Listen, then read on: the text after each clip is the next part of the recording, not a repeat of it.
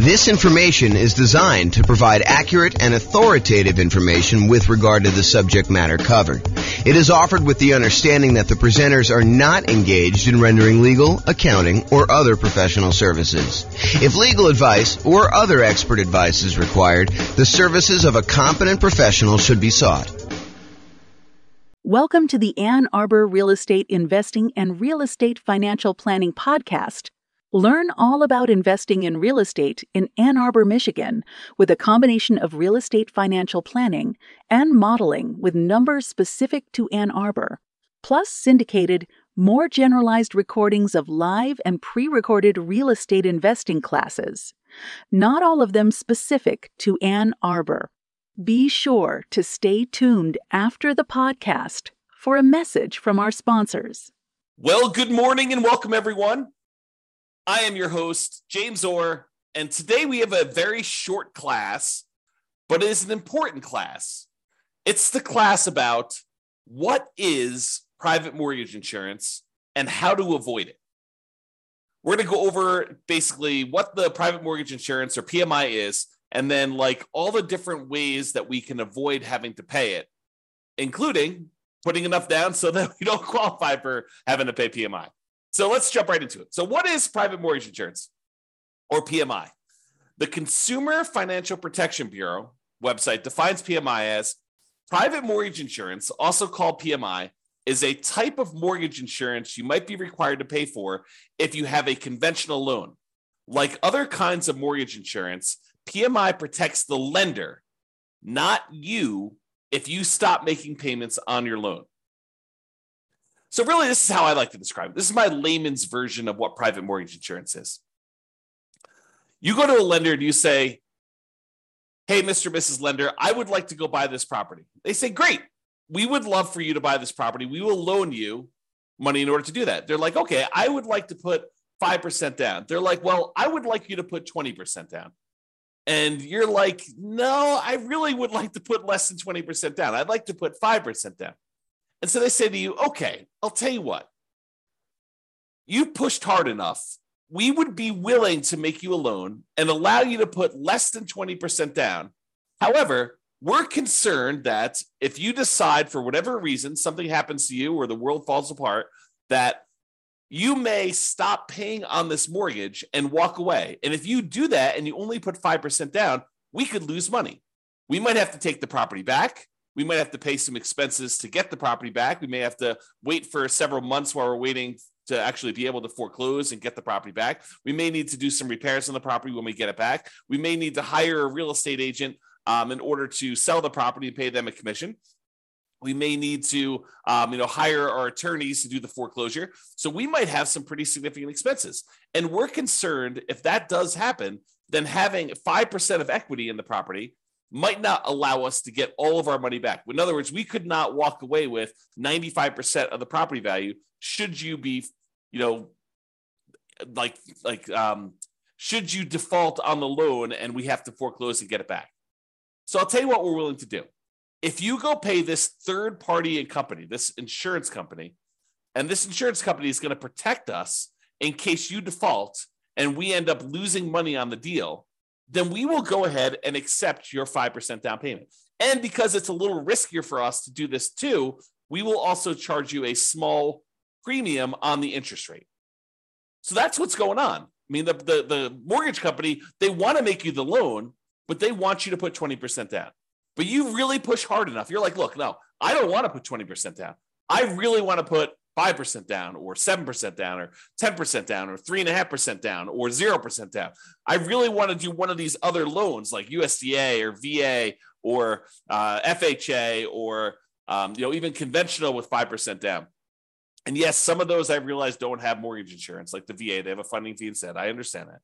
But the idea is that they would prefer you to put 20% down. And you're telling them, I would prefer to do another loan where I put less down. And they say, well, okay, we'd be willing to do that. It's going to be riskier for us. So we're going to charge you a higher mortgage interest rate. And we need you.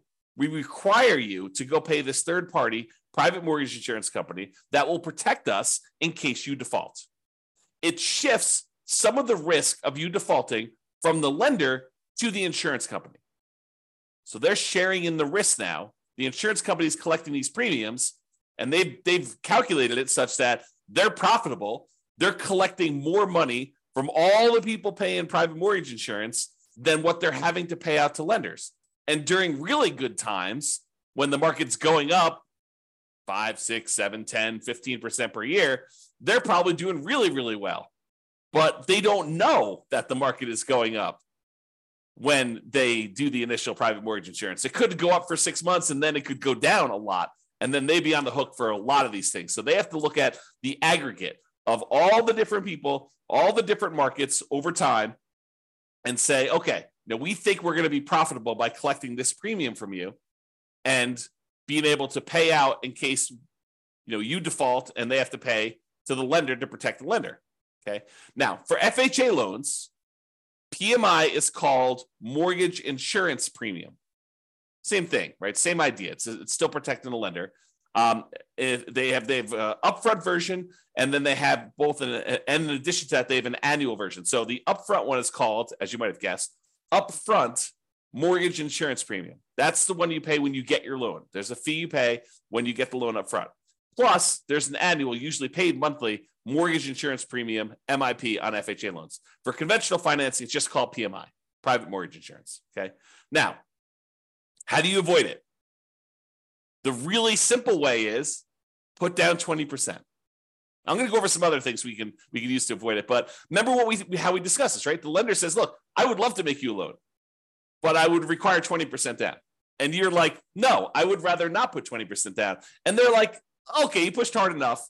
I would be willing to give you this loan for less than 20% down, but you will have to get this private mortgage insurance. Well, one way to not have to pay PMI is put 20% down. Okay. Now, there's some other ways to do it, Tim.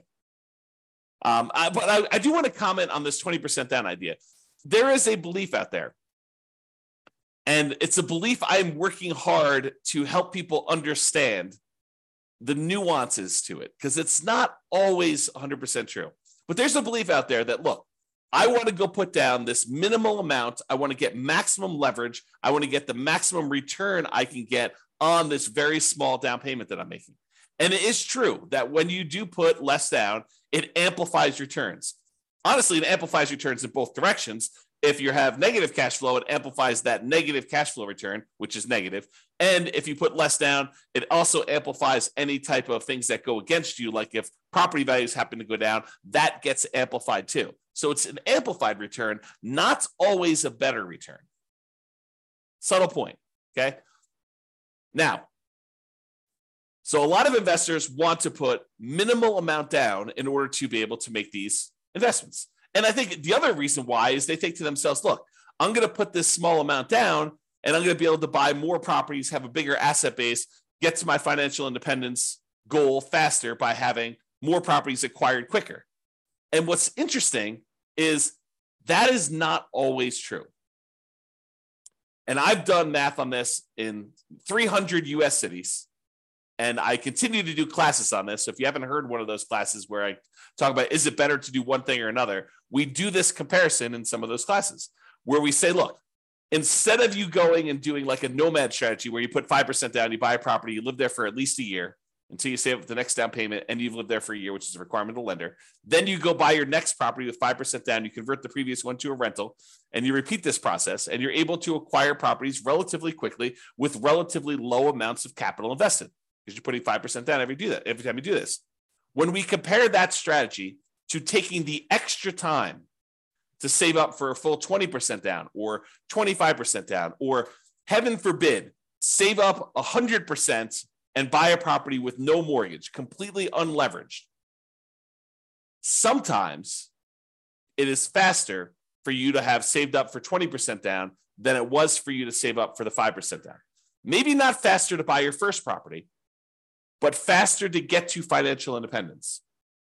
And it blows people's minds every time I show them the math because it's counterintuitive a lot of times, right? You think to yourself, hey, I'm going really slow in the beginning because I'm taking this extra time in order to buy my first property. But by the time you buy your first property, that property may help you save up for the second one. Whereas when you buy it with 5% down, it may have slightly negative cash flow or very little positive cash flow, or maybe a lot of negative cash flow, depending on your market. Okay. And if by doing that, it actually slows down how quickly you can acquire your next property in a lot of cases. Okay. And it is really hard to be financially independent when your properties are cash flowing $20, $50, $100 a month. You need a lot of those small cash flow properties in order to be financially independent. Whereas if you saved up and you bought a property with 100% down, no mortgage at all, that generates a lot of cash flow because you don't have a mortgage on it, which makes sense. And so in those cases, you don't need that many. And once you buy the first one, the amount of money that is generating helps you buy the second one because the cash flow from it is so great. The speed, the time it takes you to acquire your second free and clear property is much faster than the first one. Yeah, the first one seems like it takes forever. But if you measure the time it takes you to be financially independent, comparing putting like 5% down or 20% down or 25% down to buying properties free and clear, it is not nearly that much longer than you might think it might be. It's probably longer in a lot of cities, but it's not as much longer as you think. It's not like it takes you 3 times as long. In some cases, it's like a year or two. And then you don't have any risk of leverage in that case. You don't have any PMI. You've really optimized your investment in that way. Not optimize your return on investment, but optimize the investment. You're getting like a really big chunk of return on it. Okay, I've kind of diverged there. So when you put 20% down, it may require you to save up for a longer time, which may mean you're buying a more expensive property because property values are probably going up, right? Not necessarily, but a lot of times they are. And it may mean you're getting higher interest rates. If interest rates are on their way up, that could happen. So there are some risks in saving more money to put more down. You know, when you do the 5% down, you're able to acquire properties now. Sometimes you could lock in lower prices and lower interest rates. Now, if interest rates are coming down, it may work the other way. And if property values are correcting, if they're coming down, it may work the other way. But a lot of times we don't know. You know, we could speculate, we could guess, but you know, if you had asked me at the beginning of COVID, if property values were going to go up or down with what seemed like the entire economy shutting down and our limited ability to get out there and show properties and all these restrictions on stuff, if you had asked me if I thought property values were going to go up or down, I probably would have told you down. I would have thought, hey, you know, I don't know for sure, but you know, if we can't show properties, if it's harder to show properties, it might be harder to actually move. Might be harder to, you know, when the economy is completely shutting down and a lot of people are losing their jobs and a lot of people look like they were getting sick and dying. I mean, you could have argued that, you know, end of times, the real estate market's going to crash. What happened? Not that. Hard to predict sometimes. Really hard to predict. Okay. All right. So how to avoid private mortgage insurance? Put 20% down. Really easy. Or if you already had a loan, you could pay down your loan balance so that you are below 20% loan to value. Oh, sorry. So you're below 20% equity, not loan to value. Got to rephrase that. I'll say 80% loan to value. Look at this. Correcting in real time. So pay down your loan balance so that you're below 80% loan to value. Now, with FHA, can you do that? If you pay down your loan below 80%, can you get rid of your PMI that you have, mortgage insurance premium, on an FHA loan that you already have? The answer is no. FHA is one of those loans where you have to pay it off. You have to either refinance or sell the property in order to get rid of your mortgage insurance premium. There are some exceptions. You know, if you go look at the FHA matrix, you can put enough down and there's some things that can happen where you can do that. But if you're putting 3.5% down to get an FHA loan, which is probably the majority of folks on here, especially if they're buying, you know, duplex, triplex, or fourplex, they're trying to minimize their amount down, then paying down to an 80% loan to value, either organically, just with natural mortgage payments, or putting extra money into the deal to try to get below 80% with FHA loan, you're not going to be able to do that. However, if you have a conventional loan that you put 5% down or 10% down in order to acquire it that way, or 15% down, you want to buy a non-owner occupant one, you could do that too. And then you're like, hey, look, I made a mistake, or I didn't have the money then, but now I have the money. I want to go below 80% loan to value and get rid of PMI. You can do that. You can pay your loan down below 80% loan to value, request that the lender remove PMI, and we'll do a whole class on that. Okay, so you pay your loan down so that you get below that 80% loan to value, and that will allow you to get rid of private mortgage insurance. which could significantly improve your cash flow. Okay. Another way to avoid private mortgage insurance is when you get your loan, you can voluntarily tell the lender, look, I will voluntarily take a higher mortgage interest rate if you give me a credit that you then use in order to pay a one-time upfront mortgage insurance premium, a private mortgage insurance payment, instead of doing it monthly. So he said, look, I don't want to do monthly PMI because it's really going to hurt my cash flow. One thing you could do, you could bring money yourself to the table and pay a one-time upfront private mortgage insurance payment and not have a monthly PMI payment. That would improve your cash flow.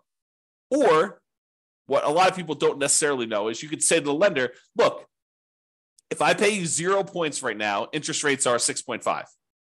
However, if I pay you $5,000, I can get 6.25. But it works in the other direction too, where you could say to them, listen, I will voluntarily take 6.75.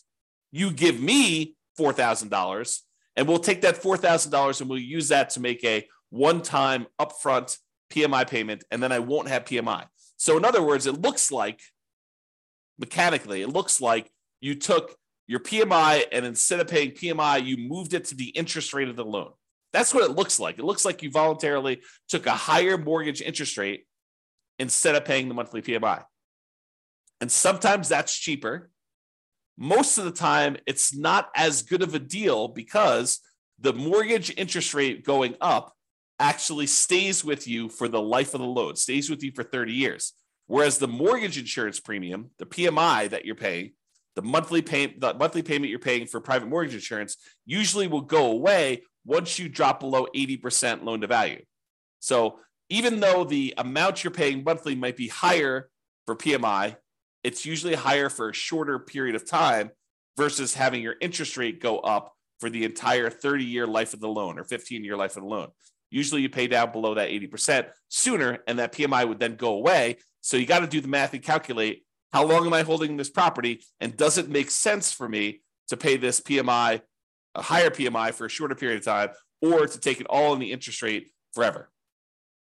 And if you're getting rid of the loan, it may not matter, right? If you said, look, I'm only buying this property, I'm only going to hold it for 2 years, then I'm out, you can make a decision based on that.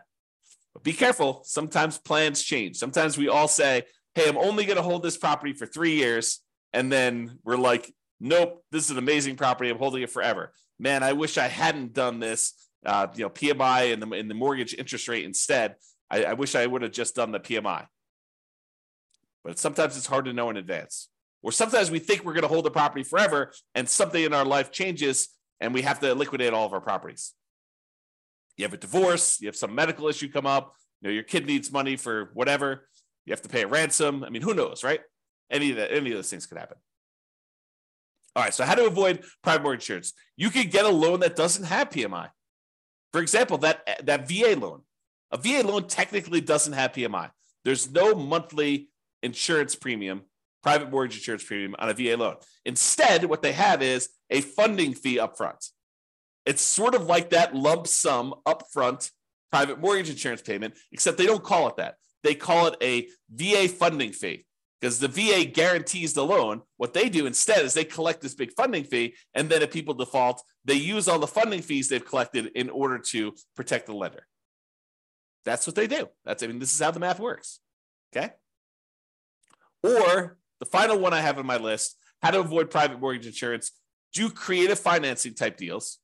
Owner financing, subject to, lease options, installment land contracts, like all those, that whole family of the creative financing deals, do those where they do not have PMI. Because if you go to an owner of a property and they own their property free and clear, and you negotiate with them that you're only going to put 5% down in order to buy their property, are they required to charge you private mortgage insurance? No, it's negotiated. And I think a lot of them wouldn't even know to charge you private mortgage insurance. So you can negotiate a deal where you put less than 20% down with a seller who's doing seller financing, owner financing, or wrap financing, and they're not going to necessarily charge you PMI. They may, it's negotiated, but in most cases, the overwhelming majority of cases, they're not going to do that. Okay? So that's how you avoid PMI. So in conclusion, lenders prefer you put 20% down. I think we've established that, right? If you insist on putting less than 20% down, they may opt to make you the loan, but they may require you to purchase third-party insurance to protect them in case you default. They want to protect themselves. They're in the business of protecting themselves. This third-party insurance is called private mortgage insurance, PMI. You could choose to avoid it by putting more down or choosing an alternative type of financing that does not have it. It's really what it comes down to. So that's all I got for you. I hope you've enjoyed this special class on what is PMI and how do we avoid it.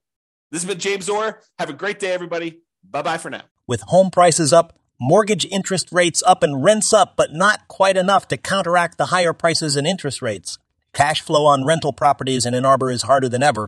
Book a call with the Real Estate Financial Planner to apply our proprietary 88 strategies to improve cash flow on your rentals. See the show notes for a link to schedule your call and improve your cash flow today.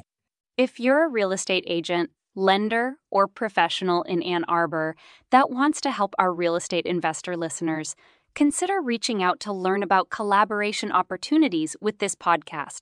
We'd love to add more value to our listeners by having you assist our investors buy, sell, and finance their real estate investments. See the show notes to schedule a call to discuss collaboration opportunities.